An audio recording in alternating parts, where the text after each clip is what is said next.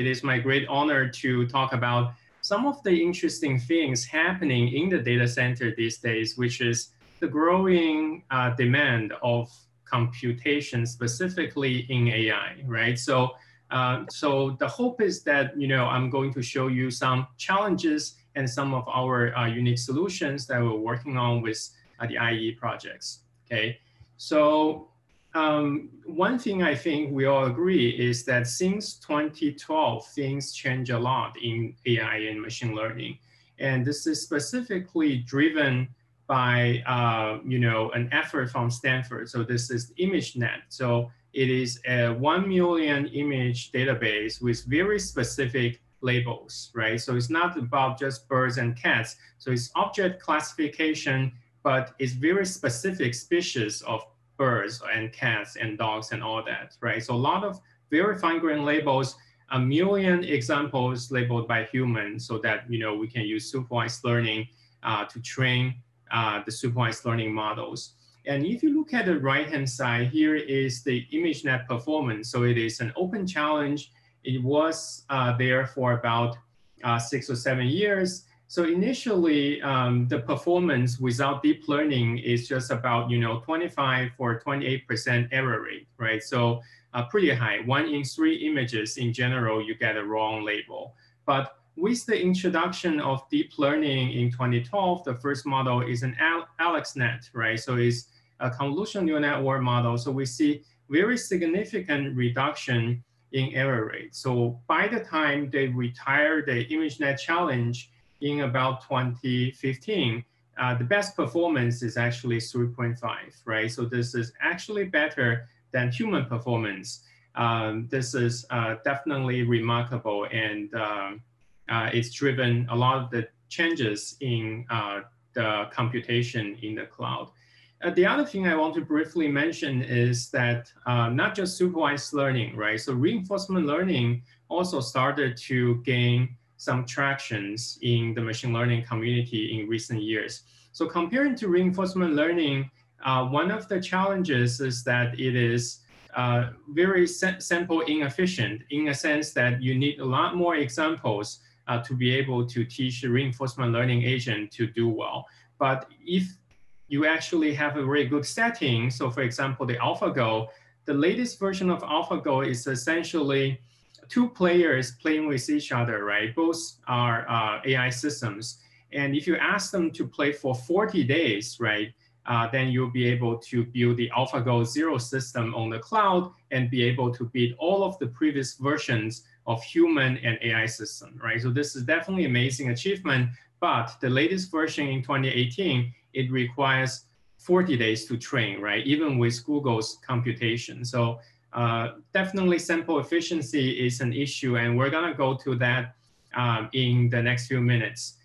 The other thing I want to mention is that in addition to computer vision, natural language processing is also a very important area. So every day you search some items on Google or Microsoft Bing, then it's essentially a query, right? And then the query is actually processed using deep learning these days. So this only happened last year, that all of the queries in the past were using just keywords based, but now it's completely based on deep learning, specifically based on this BERT model that was released in late 2018, right? And some of the results on BERT is also very promising, that there's this general glue benchmark in NLP that measures the accuracy on various of different tasks, for example, reading comprehension, natural language inference, sentiment classification. In general, it can get to almost human baseline for these very specific settings with this new BERT model. Today, I want to specifically mention not just the background of the growth in the past few years, but this is a very interesting concept that we discussed in our IEE Workshop 2.0, is that we really need to think beyond just optimizing accuracy, right? In all of my previous examples, but to think about the carbon emission, but to think about the massive computational power, right? So we actually promoted and came up with the term green AI. And the hope was that, you know, instead of just focusing on accuracy, but now we can take a look at carbon emission, we can take a look at computational costs, and ideally the hope is that we're going to build better AI systems, but try to also constrain the cost and constrain the carbon emission associated with this gigantic neural network models. Why is this important, right? So I think this is very familiar with you with Moore's law. So the x-axis here is year, and y-axis is the petaflops per second for days. So what does that mean? It means if you do 1 petaflop of computation for a second, right? And you do that for how many days, right? So you can see that before 2012, in general, Moore's law still hold. But after 2012, we see about 3.4 months of doubling in computation requirements in AI. For example, DQN I briefly mentioned, AlexNet briefly mentioned, ResNet, VGG, these are the best performing models for object recognition, and for NLP, neural machine translation, completely replace all the prior models in Google Translate. The same with AlphaGo Zero, but this is definitely changing the computing landscape in the cloud these days. Yeah, so in many different areas in AI, for example, in natural language processing, this is the same, right? So earlier this year, you can see on the top right, Microsoft created this Turing natural language generation model that requires, you know, updates of 17 billion parameters in this machine learning model, right? You can see earlier models in 2018, while somewhere between, you know, 100 million parameters to 300 million, we thought that's really a lot of parameters to update, right? When you're doing this forward pass and backward pass, doing a backprop to update the model parameters. But now, earlier this year, we got to 17 billion parameters. Some of you are aware of the OpenAI's GPT-3 model, which is a state-of-the-art natural language processing model that has 10 times of the parameters, and that went to 175 billion parameters. And it's definitely, you know, growing really fast every few months.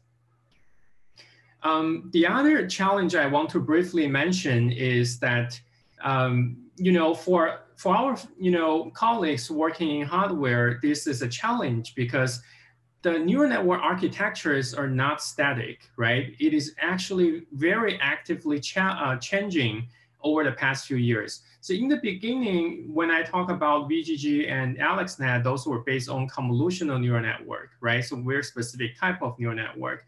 And then a few years later, there are a lot of people looking at, you know, recurrent neural network and LSTMs, long short-term memory networks.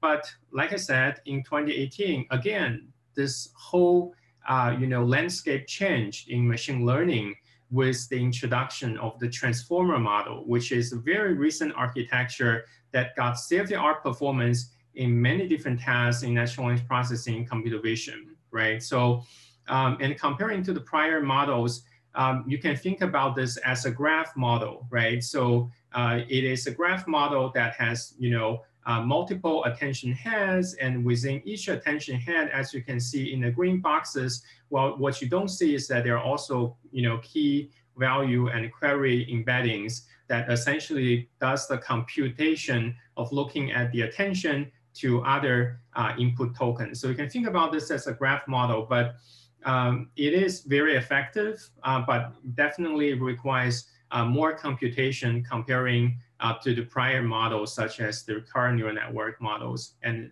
convolutional neural network models.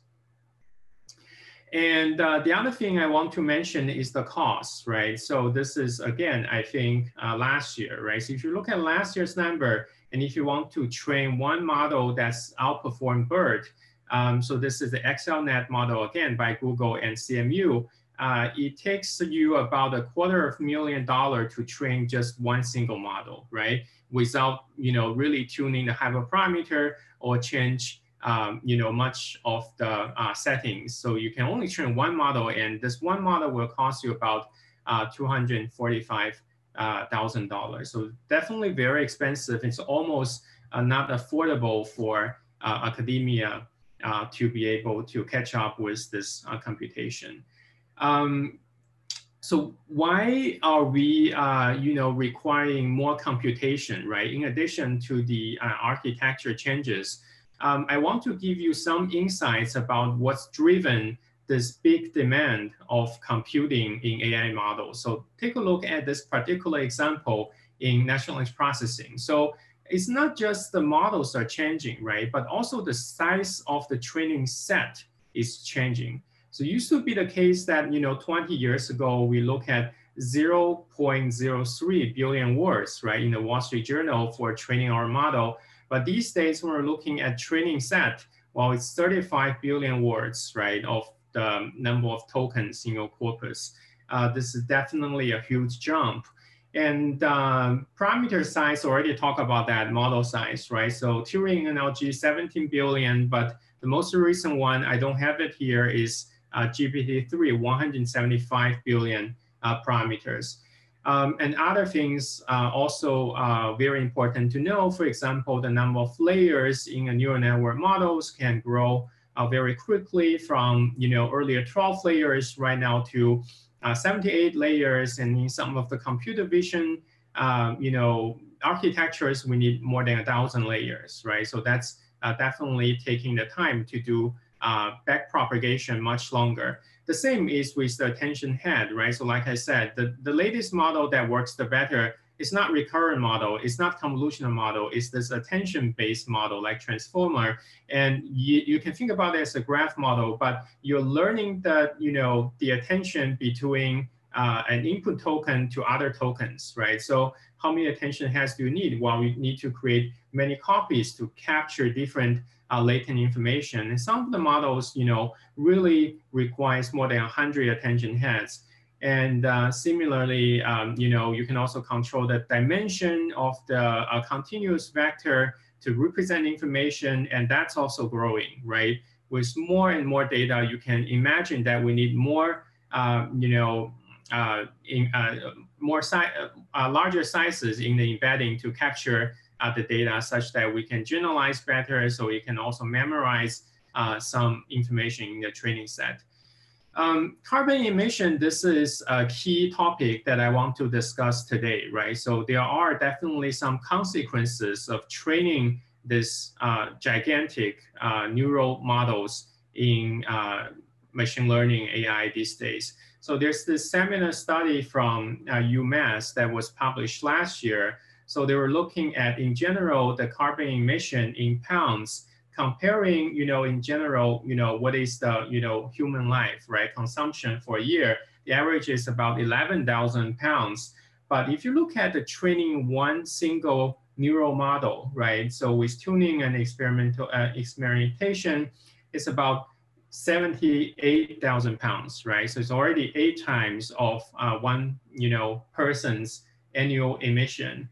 And if you want to do some, amazing things, let's say achieve the best result on this leaderboard, well, you often have to do neural architecture search, which is automatically configuring your neural model with the best parameters. And this can take up to 626,000 pounds, right? So this is like 62, right, times of the carbon emission comparing to 1 person per year. So definitely crazy, and it is still growing.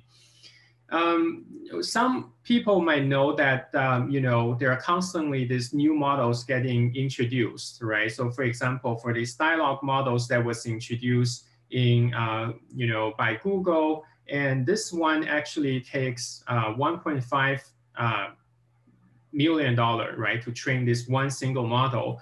And it's using the TPU with 3 pods, which is kind of relatively recent, but they still requires 30 days, right, to train, even with more than 2,000 TPU cores. Very, very expensive, and but that's not the recent number, right? So like I told you, the most recent number is this OpenAI GPT-3 model that has 175 billion parameters that costs about $4.6 million to train one single model. So almost impossible for anyone else to replicate this model, yet it got the best performance. So OpenAI used to, make everything open source. Now they started, licensing and creating APIs for pay-per-use to access the GPT-3 model. But it comes with a very high cost, I think, to energy efficiency. So what I talk about so far is about training, right? So in natural language processing, in computer vision, or in machine learning in general, it's not just about training a gigantic model, right? You can do that offline, you can put that in the cloud, but it's also about inference, right? So inference is that in the testing time that your users is gonna send these queries, and you're gonna send these queries to your trained model to get a result, right? For example, search query. So if you type anything, this is going to be an inference call, right, to your trained BERT model, and the BERT model will compute, right, a k-dimensional vector going back, right, to the system, and this will be used to compute a dot product between all the documents and find the closest one, return to show it to you. So this is one inference API call, but not just training. Inference also costs a lot, right? So if you running this data centers, and if you're running a big business, this is also a huge cost comparing to training, right? Because you get a lot of this cost every single second. So this can also take a lot of money for inference as well. That's why at the IEE and the Center for Responsible Machine Learning, we started to think about how to change the landscape of doing neural network research, right? So in addition to chase this leaderboard like ImageNet or Glue benchmark that wholly focusing on accuracy, we started to think about the cost, right? And think about the time, and also think about the carbon emission. So we built this Hawk benchmark that look at multiple phases of the neural network pipeline. So in addition to training, so we separate this into pre-training and fine-tuning on specific problems, and also look at the inference costs as well. So we built a benchmark that not just look at the accuracy, but look at when you want to get to 90% accuracy, what's the numbers of hours, right? We need to get to that accuracy, and what's the cost, right? On, let's say, some regular cloud, let's say like AWS, and what's the number of parameters you need, so that we are able to compare the energy efficiency version of the achievements in neural networks. So this is one of our latest work. And clearly, using our model, we're taking an energy efficiency view, right, over the achievement of neural networks. So in addition to accuracy to a certain level, we look at the time. We have a score weighted by many different factors, so that in this case, the performance can be measured not just by accuracy, but also by many different factors regarding to energy efficiency and carbon emission. Okay.